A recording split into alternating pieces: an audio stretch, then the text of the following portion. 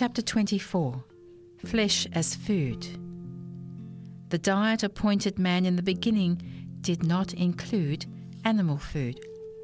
Not till after the flood, when every green thing on the earth had been destroyed, did man receive permission to eat flesh. In choosing man's food in Eden, the Lord showed what was the best diet. In the choice made for Israel, he taught the same lesson.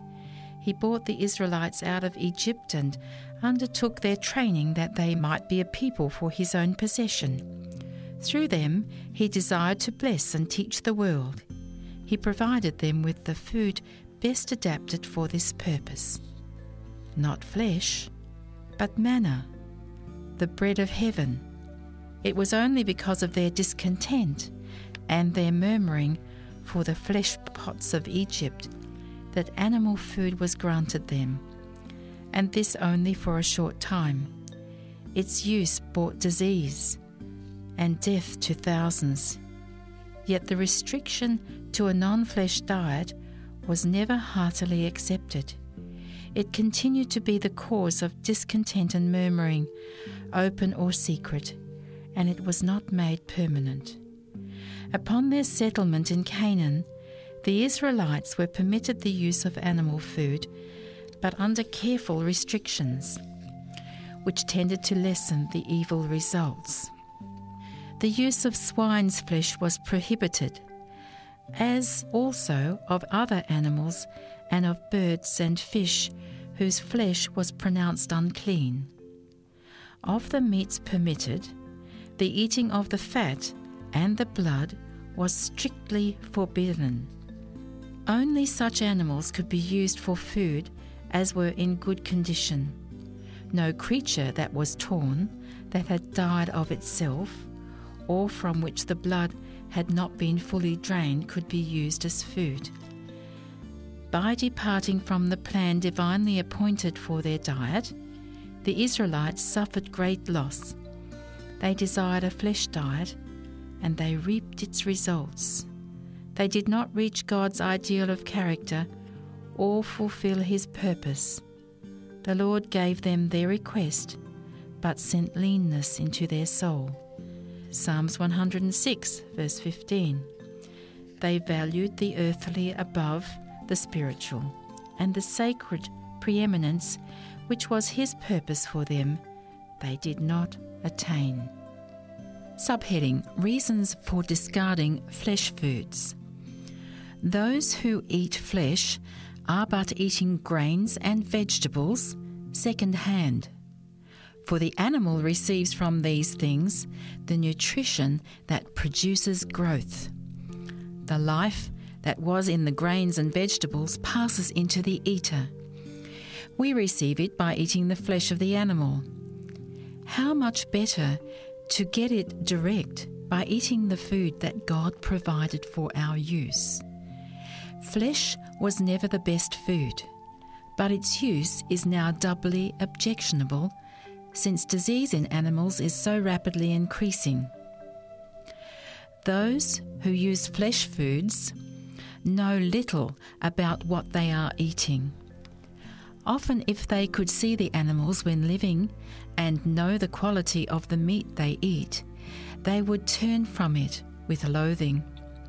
People are continually eating flesh that is filled with tuberculosis and cancerous germs.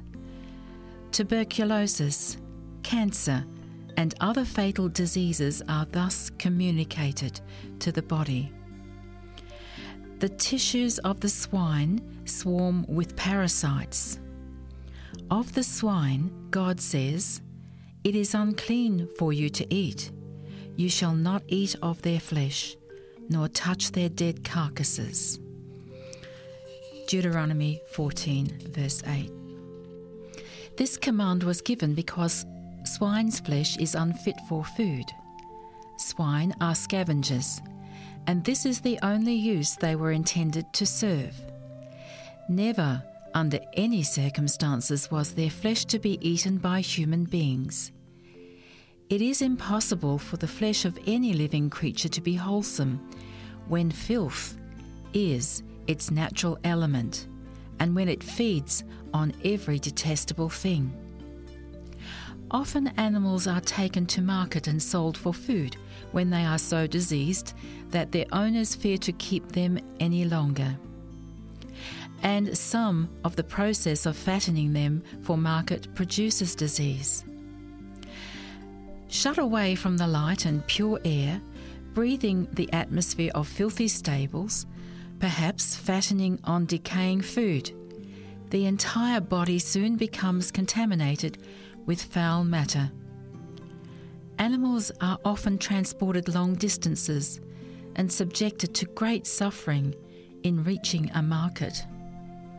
Taken from the green pastures and travelling for weary miles over the hot, dusty roads, or crowded into filthy cars, feverish and exhausted, often for many hours deprived of food and water, the poor creatures are driven to their death, that human beings may feast on their carcasses. In many places, fish become so contaminated by the filth on which they feed as to be a cause of disease. This is especially the case when the fish come in contact with the sewage of large cities. The fish that are fed on the contents of the drains may pass into distant waters and may be caught where the water is pure and fresh.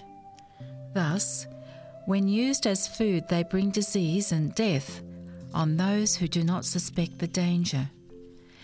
The effects of the flesh diet may not be immediately realized, but this is no evidence that it is not harmful.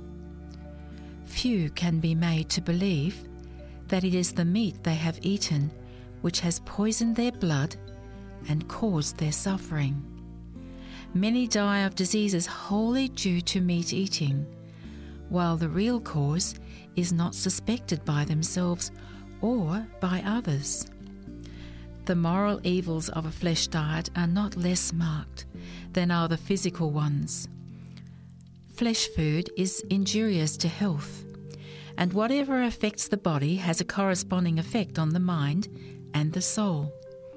Think of the cruelty to animals that meat eating involves, and its effects on those who inflict and those who behold it. How it destroys the tenderness with which we should regard these creatures of God. The intelligence displayed by many dumb animals approaches so closely to human intelligence that it is a mystery. The animals see and hear and love and fear and suffer. They use their organs more faithfully than many human beings use theirs. They manifest sympathy and tenderness toward their companions in suffering. Many animals show an affection for those who have charge of them, far superior to the affection shown by some of the human race. They form attachments for man which are not broken without great suffering to them. What man with a human heart who has ever cared for domestic animals could look into their eyes, so full of confidence and affection, and willingly give them over to the butcher's knife? How could he devour their flesh as a sweet morsel? It is a mistake to suppose that muscular strength depends on the use of animal food. The needs of the system can be better supplied and more vigorous health can be enjoyed without its use. The grains with fruits, nuts and vegetables contain all the nutritive properties necessary to make good blood. These elements are not so well or so fully supplied by a flesh diet. Had the use of flesh been essential to health and strength, animal food would have been included in the diet appointed man in the beginning. When the use of flesh food is discontinued, there is often a sense of weakness, a lack of vigour. Many urge this as evidence that the flesh food is essential. But it is because foods of this class are stimulating, because they fever the blood and excite the nerves, that they are so missed. Some will find it, as difficult to leave off flesh eating as it is for the drunkard to give up his dram. But they will be better for the change. When flesh food is discarded, its place should be supplied with a variety of grains, nuts, vegetables and fruits that will be both nourishing and appetizing. This is especially necessary in the case of those who are weak or who are taxed with continuous labour. In some countries, where poverty abounds, flesh is the cheapest food. Under these circumstances, the change will be made with greater difficulty, but it can be effected.